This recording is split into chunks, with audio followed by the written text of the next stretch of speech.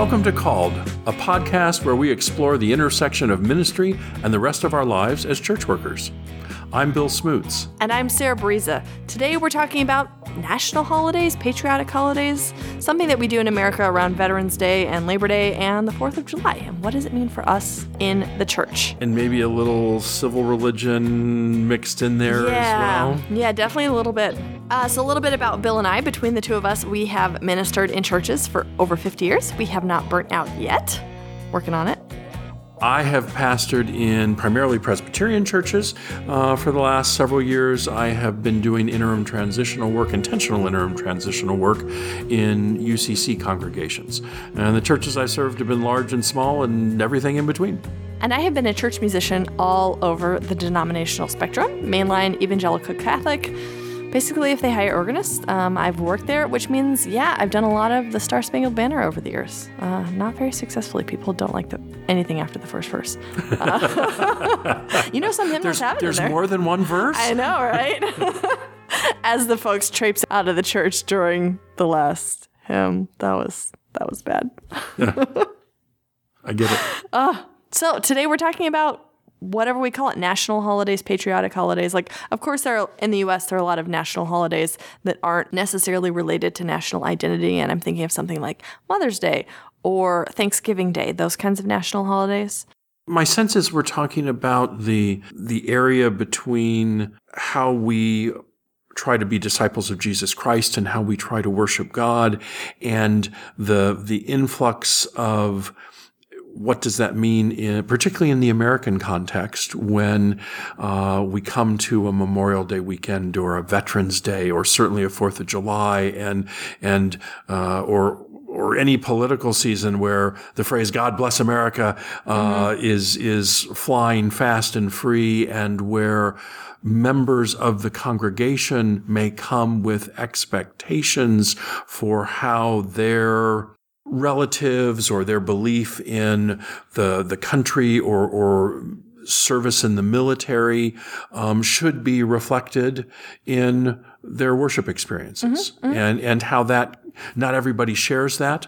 How often in the same church, not everybody shares. Correct, that. Correct, and how sometimes pastors and other church staff are in agreement with that, and other times they have differing opinions, and that those differences, those gaps in belief, those separate perspectives can cause real points of tension within congregations and between individuals, and can make ministry really hard sometimes. Yeah, it can. And I think that one of the things that we're talking about now is whatever we decide to do in those services around those patriotic holidays, we need to really understand why we're doing that. And that's like the framing question, like, well, whatever choice you come to, why? What's the point? I think that's hopefully a question we ask about all the things in our services, especially services where we as the leaders in the local church have a lot of autonomy over the choices that we make. I realize that not everyone listening to this has a lot of autonomy over the choices they make for a given Sunday. But for those of us who do, we really have to pay attention to the choices that we do make. We do. And we have our own personal choices and our own theological preferences or understandings. It's my experience over the years that what I believe personally, or how I choose to worship and choose to lead worship, can be at odds with folks who don't share my theological perspective, or we don't have similar history when it comes to people serving in the military, and pieces like that. And that even as I pay attention to why I'm doing things, what are my goals, what are my purposes, they may not be shared. And I have to be prepared to deal with that gap and have conversation in that gap with people from different perspectives. Yeah, absolutely. I feel like we've all been in situations where someone in the congregation wanted us to be a mirror, basically, a neutral thing that they see themselves in. You mean all the time? Yeah. And this is just one particular point where we see this often, but it happens all the time that we as the leaders in the church are asked to be a neutral canvas to reflect people back. Right.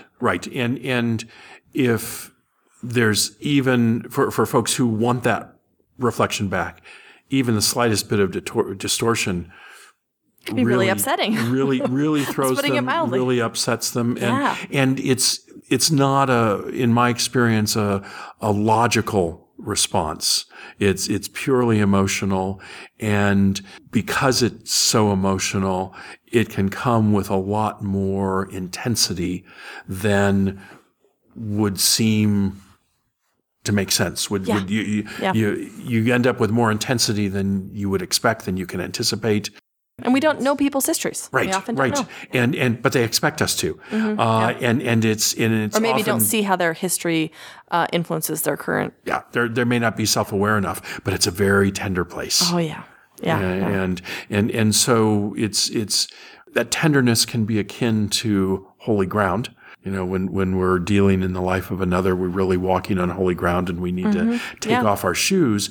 But the challenge is, how do you hold some theological integrity? Or how do you, as the leader in a congregation, you've been given responsibility for leadership in a particular area, how do you say, this is who I, as the leader, understand us to be? Mm-hmm. Yeah, and how do you manage the whole group with its very different viewpoints sometimes? Right, knowing they're going to be all across the spectrum, and that you can never make everybody happy, and probably shouldn't try. Yeah, no.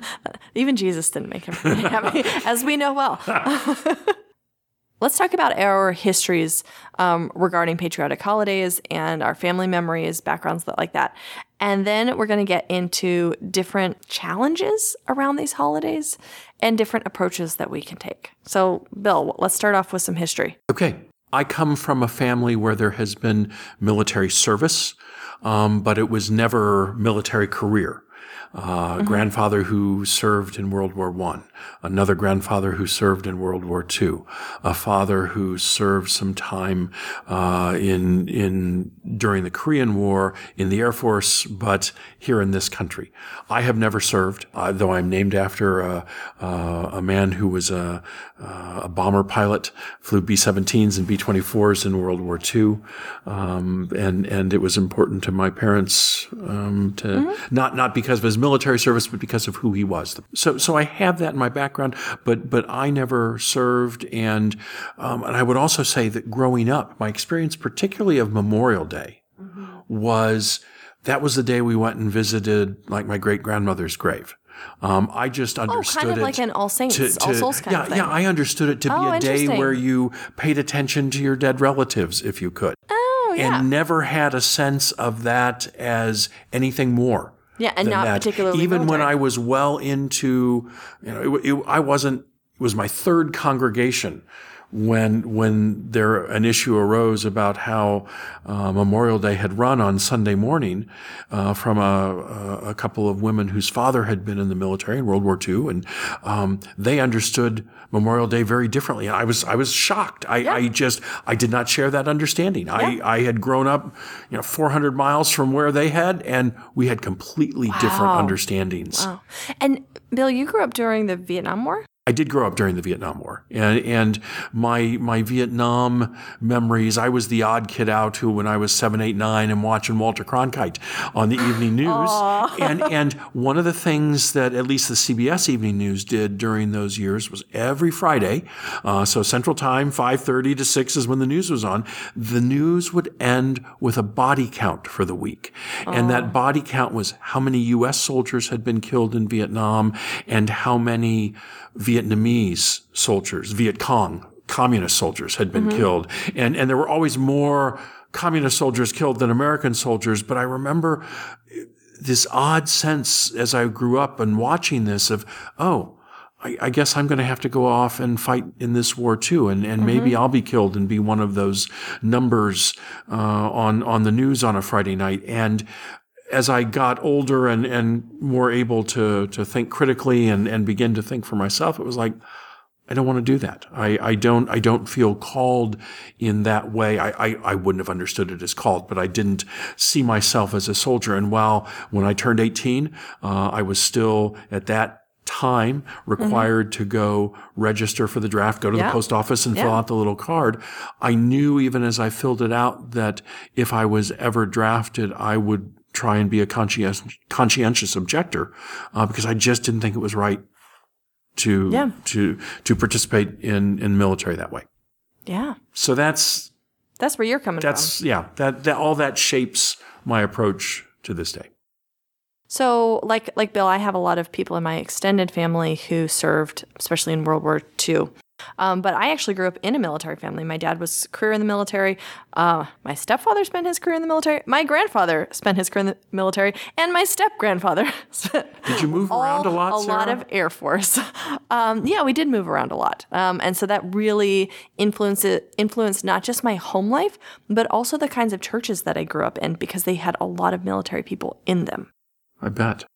So I think when we talk about different approaches, we'll talk about one particular approach that one of my childhood churches had, the one that I was there during high school, so I remember it the most. Okay. But definitely, military family. It's a different cultural kind of thing. And when you're living in proximity to lots of other folks who are serving or have a family member serving, it does create a different ethos. Yeah, I should have said my father-in-law, my wife's father was a career Air Force officer that's as right. well. Yeah. And while he was long retired by the time I met my wife and we got married, it was still very much an important part of his life. And he lived near the base and would be around the base a lot and lived in a community where there were lots of other active serving or retired military. And that was a very important part of the identity of that community. Yeah. Yeah, for sure. And even sometimes not even people in the military, but who are contractors and auxiliary to it, they can be a huge part of the economy of the local city. Yes. It's really important. Bases kick a lot of money. They do. They do. I grew up around an Air Force base in Georgia that was apparently the largest employer in all of Georgia. Wow. That you want to talk about a military town? That is a military town. Yes. Yeah. So those are our histories. Now let's talk about challenges. And we have alluded to some of these, but let's start out with the cultural narrative that we have in the U.S. We have the city set on a hill. And Bill, I think you have seen some shift in this narrative. Like I grew up, hearing Puritan stories. America's the city set on a hill. Those kinds of things. But you've seen a shift since 9/11, I think? Well, I think that sense of American exceptionalism and America as a special place, blessed by God, has came with the Puritans who were escaping religious persecution and saw this new land as and a sense of blessing in this new land, and that runs beneath our cultural heritage to this day. And exist, but the shift that you alluded to that I have seen, and this is just me, it may not be documented academically, but the folks I knew who served in World War II or who served in Vietnam, Korea, they even the first Gulf War, they were doing their job is how they would describe what they did. And there was one man in my church in Racine, Wisconsin, and he had served in 7 major battles in World War II all around Europe, and came back and was a milkman for the rest of his life. And when I'd say, "Wow, that was a lot of service," I was just doing my job. I was doing what I was expected to do. Yeah. And he did not see his service as anything more than that. Post 9/11, I feel like we've made a shift culturally where anybody who serves in the military or who serves as a first responder of any kind, we now talk about them in heroic terms. These are our heroes, our fallen heroes, our active heroes. And I'm not trying to denigrate anybody at all in saying this, but suddenly when everybody's a hero, it kind of becomes difficult to parse out, were there some who were really heroes? If everybody's a hero, is anybody a hero? Yeah, it can be really limiting for people who are labeled that because, now I have to have this particular identity. I can't just be myself. And I wonder, and again, this is just Bill's speculation, but as we as a culture have moved farther away from organized religion, larger and larger percentage of our population are not involved with any organized faith on a very regular basis.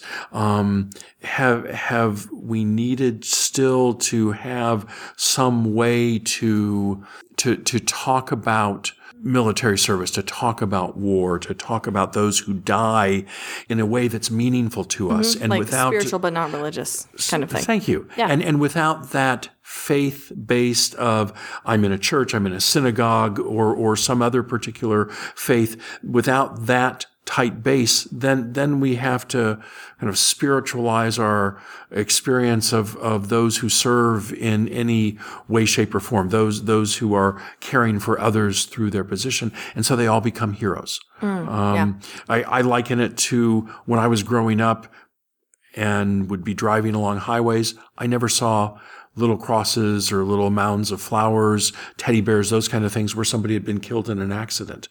But now I wouldn't know.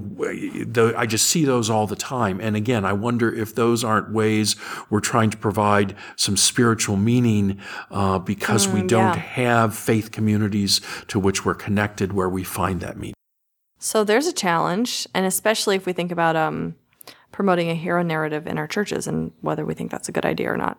Another challenge is that sometimes these holidays and the way we talk about them in church can be really overtly partisan. And I've seen that just through my years in a really wide variety of churches. It seems that churches who are more likely to do something celebratory around, say, Veterans Day, they tend to be more red, tend to be more theologically conservative.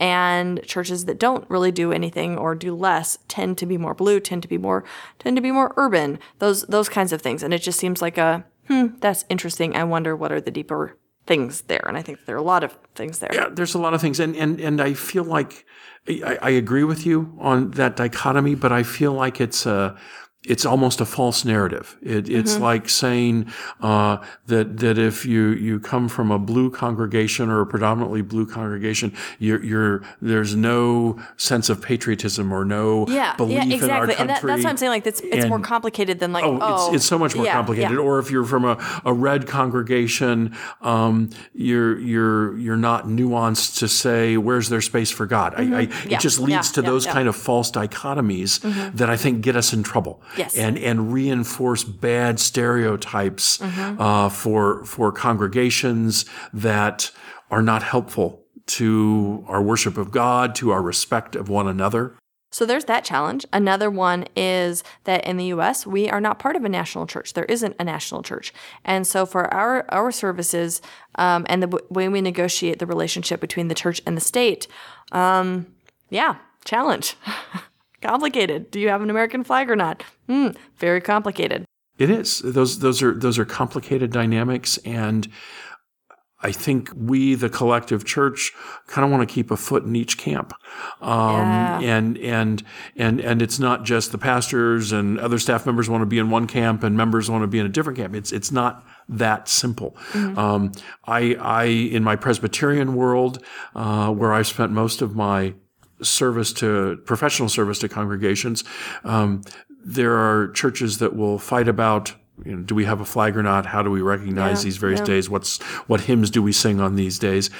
But then there's also the Barmen Declaration in our Presbyterian Book of Confessions. And the Barmen Declaration was written by Karl Barth and Dietrich Bonhoeffer back in the 30s as the confessing church that was standing against the German Lutheran church that had kind of caved into Hitler. And the confessing church was saying, no, we can't give in to these powers. And it's a beautiful 4-page theological confession about how we will act towards the state. And so that is part of our Presbyterian heritage that we celebrate as well. And so there's this built-in conflict of how do we have a feet in each camp, and we do. How do we live in the world? I mean, really, that's what we're talking about. That's right. And I think how do we be faithful Christians? And I think that's become more challenging culturally as we become more politically divided in this country. It creeps into how we think theologically, and we can become theologically divided in ways we previously perhaps haven't been, or in ways that are more emotional than logical. So we've been talking about kind of secular challenges, but now let's turn towards the emotional challenges and the familial challenges. And Bill, you've mentioned sometimes you'll have someone in a congregation who just really once a special day to remember a parent or an uncle, those kinds of things. Or it seems that sometimes the emotions around these holidays can feel like if you don't do X, whatever X is, you somehow don't love your country. Don't love your country and don't care for that particular parishioner. Yeah. You've told him or her you don't matter. Literally that they don't matter to go to hell because you have trod on their emotional / spiritual expectation of what you're going to do. Yeah. Whether they've explained that to you or offered that to you or not, it's kind of, you're supposed to be able to read my mind or read my spirit and know, and this isn't the only area in church life that's like that, but it carries extra freight, it seems like, when it comes to a mix of religion and patriotism. This is kind of like when we were talking on an earlier episode about settling into a new church, and you really need to find out not just what the norms are, but what the sacred cows are, and think really carefully before you, delete that one special song from Christmas Eve or what have you, because a lot of people are going to feel like you did that to them and you ruined their Christmas Eve. And probably that's not what you want, but in reality is complicated. It probably takes 3 years of hard, intentional work, relational work, to get to know a congregation, regardless of size, to really get to know people. And it's been my experience that the members of the congregation don't see that as their work.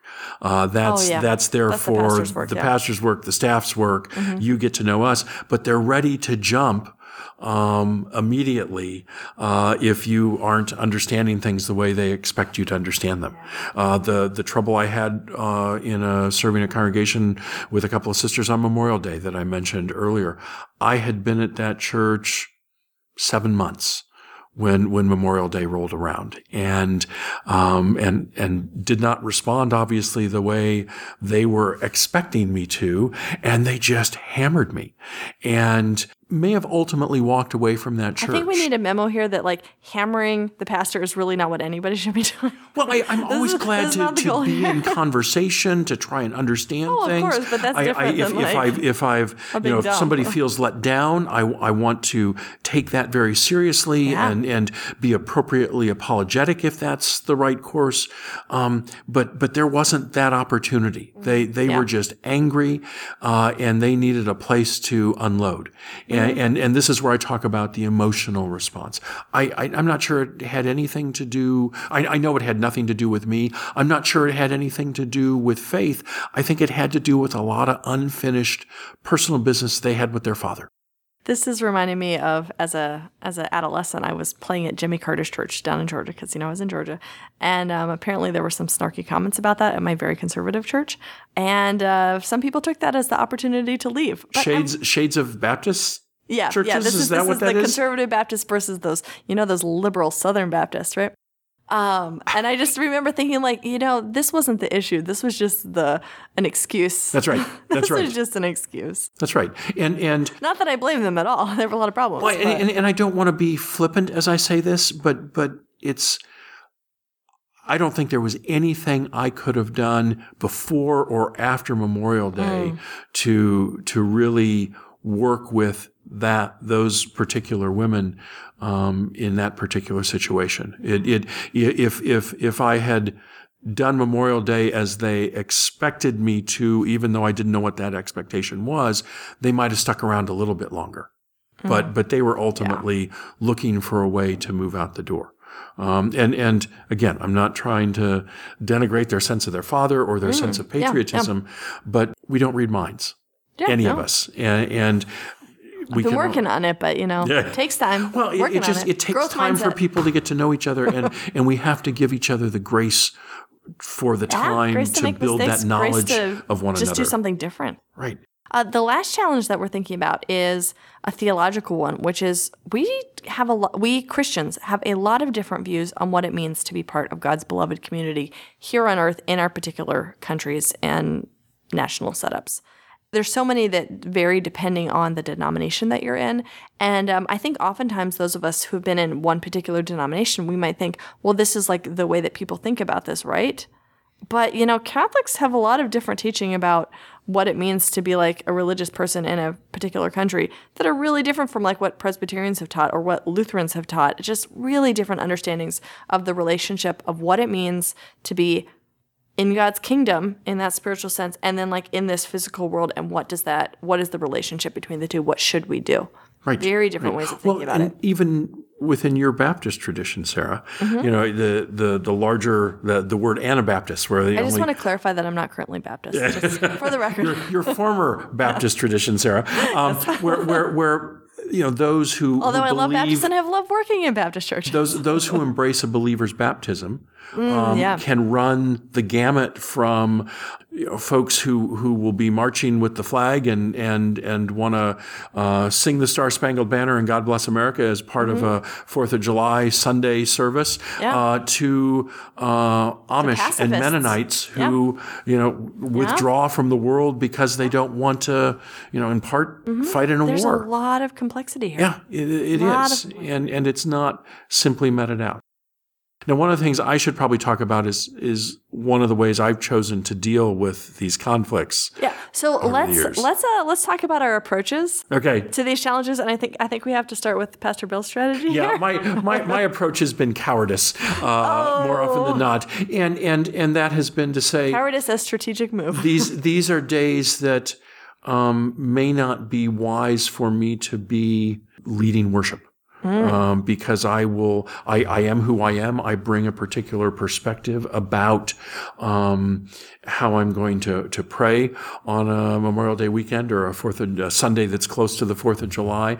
I bring a particular understanding theologically, scripturally of I tend to gravitate towards Jesus saying, "Blessed are the peacemakers, for they shall inherit the earth," or we need to beat our swords into plowshares and pruning hooks. And so I tend to come more from that perspective. And if that's how I'm preaching, if that's how I'm praying, it can be in certain congregations that can be more harmful to the larger whole than not. And so I've chosen Memorial Day is a great weekend to be on vacation. And there was a group of us who graduated from seminary for 20 years after seminary. We were away together every Memorial Day, us and our spouses, and it was a wonderful tradition. Now, it wasn't just to escape. It was a 3-day weekend, so we got the Monday holiday. Yeah. But it was advantageous in that way that I was away. 4th of July, I do tend to try and be away. It's been a family time for us when we've lived away from where most of our extended family is. 4th of July was a holiday we could come to because I wasn't working. I didn't have to work as a pastor like I do on Christmas or Easter. And so that was a time to be away. But it's also advantageous to from, again, with my theological perspective, not to be there to say things that are going to create conflict, that are going to get me in trouble, or they're going to create conflict within the congregation. Yeah, and sometimes conflict can be really good, but this doesn't sound like. And that's avoidance. Conflict. Hear me say, I know that and I own that, but that's kind of the practical reality. That's picking your battles. I know you're not avoiding others. Right. I mean, there's that's picking a battle. There's all sorts of fights to have around a church, and some are more useful than others. So we've got that approach. One kind of approach that I've seen, especially when I was growing up in more military congregations, would be something that would either be like a celebration of the holiday or something that could be read as Thanksgiving. And as a kid growing up in churches that had a lot of military members, I remember a lot of times military members would be acknowledged in the service, like, we'll stand up and applaud or something like that if you've served in the military. And as a child, I perceived that not as celebration, but as Thanksgiving, like as in, thank you for the service that you've done to our country. Thank you for protecting the people here. And I might have a different feeling now, or maybe those churches would have a different kind of thing going on now. But that's, I don't think it's wrong to say thank you to people. But yeah, it can be really complicated because then it can become a celebration. It can become hero worship. It can become some things that are really, truly negative. Thanking people for their service to our nation is, I don't think, ever wrong. Yeah. But where I struggle is, again, that sense of exceptionalism that because that often goes hand in hand with God bless America. Yeah. And like God blesses our country more than any other country, or that we were somehow created more specially than anyone else. If we're all created in God's image. I remember as a child wondering, I wonder what it would be like to be in a country that wasn't the best in the world. Yeah. That is a sheltered childhood. Yeah. That's a great question. Oh, goodness. And I struggle with when it does become hero worship, because I'm not sure we're helping those who have served in the military. Oh, yeah. No, I don't think so at all. I remember there was a church I was serving in Indiana years ago. One of the youth leaders wanted to create an Armistice Day, Veterans Day kind of celebration, have everybody stand in worship and have them come talk to the youth. And I said, that's great. I think it's important to do that. Can we also ask them if they'd be willing to reflect on what it means to serve in the military and have certain scriptures that they grew up with, that they were taught about, blessed are the peacemakers, thou shalt not kill. What does it mean? What has it meant for them? Was the church supportive of them? How have they struggled with that? Are there ways that the church can help them? Oh, that's getting into a nuanced conversation. And I meant that in a very honest way, both for what they could teach the youth, but also were there ways the church could be helping them if they were struggling with those questions, had been struggling with those questions since their military service. And it just created a furor to even think about asking those questions. Well, we just have to thank them. We just have to be proud of them. It's like we don't want to learn anything that they might have to teach us based on these experiences, or we don't want to help them if they're struggling with faith issues based on those experiences that they had, 20, 30, 40 years ago. This kind of reminds me of celebrations of parenthood that don't acknowledge how complicated parent-child relationships can be. Like, oh, yay, rah, rah, rah, Mother's Day. Ooh, a lot of people don't have good relationships with their mothers. Ooh. Or they can't become mothers. Yeah, or don't want to become mothers. Complicated. And the same thing with Father's Day. Oof. Yeah, and sometimes I feel like, do we really have to get into this in church? Like, I'm glad if you can. Yeah, right. I just. Right. Complicated. So one other approach to these challenges is just simple acknowledgement, and in the sense of like, oh, we're going to mention this in our pastoral prayer, something like that. Or, I do it on the musical side around 4th of July. I put all American composers. And I have a nice little note in the bulletin. We're celebrating music by American composers this week. Here are these composers' little bio blurb. It's an acknowledgement without really taking a side or... Correct. And in some ways, it's like, there's room for a lot of nuanced conversation here, but is really a Sunday where hardly anybody's here, because hardly anybody's here for Memorial Day or, 4th of July. Is that really the time that you want to engage with that? Oftentimes it's not. Those conversations need to be much broader and deeper and take place over time. And we're often pressed, all of us in the church, to give time for those things, because there's the roof's leaking, or the Sunday school startup in the fall's coming, or whatever it is, and we're busy rushing around trying to handle those things.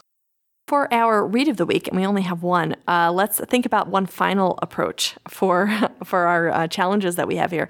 And the book that I've read recently is called Preaching in the Purple Zone by Leah Schade, Schade.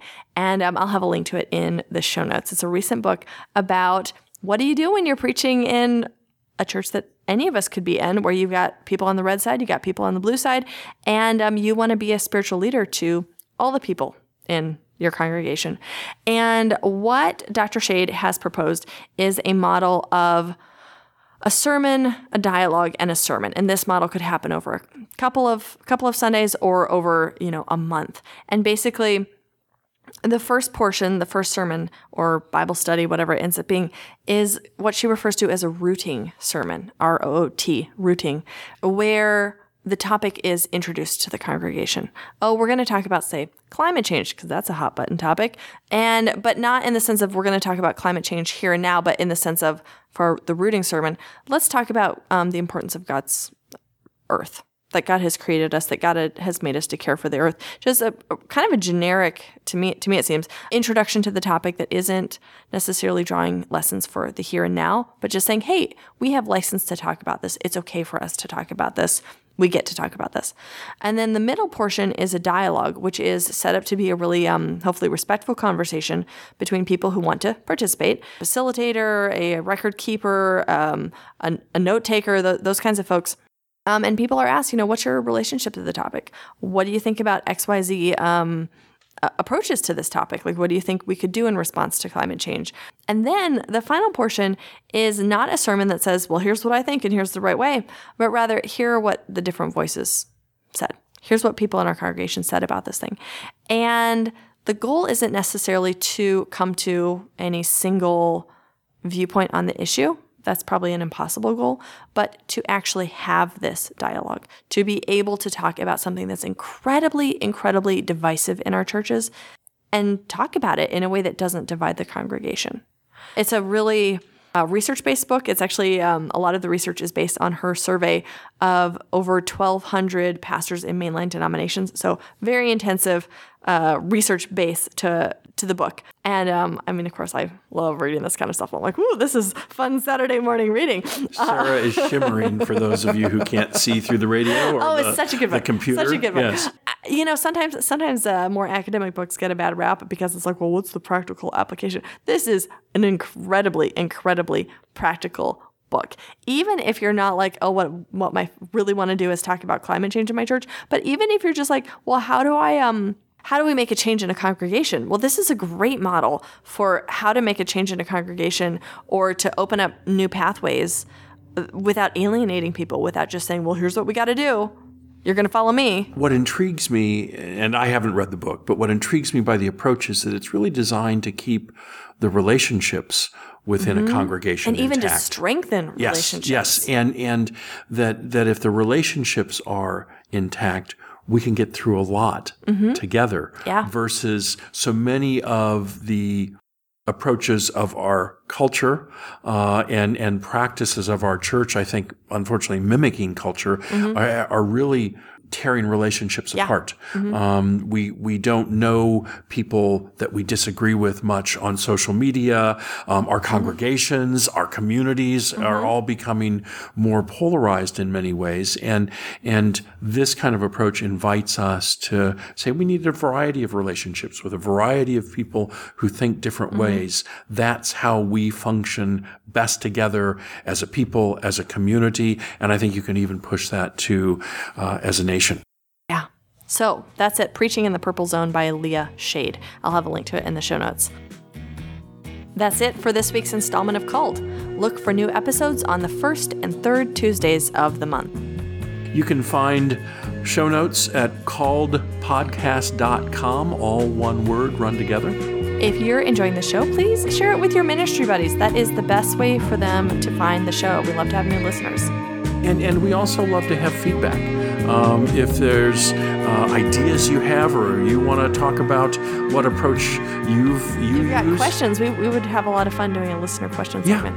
We're interested in what you think, and if there are topics you'd love to hear us talk about. Yeah, our email address is calledpodcast@gmail.com. Perfect. I'm Bill Smoots. And I'm Sarah Bariza. Until next time, cut out the BS and embrace the good.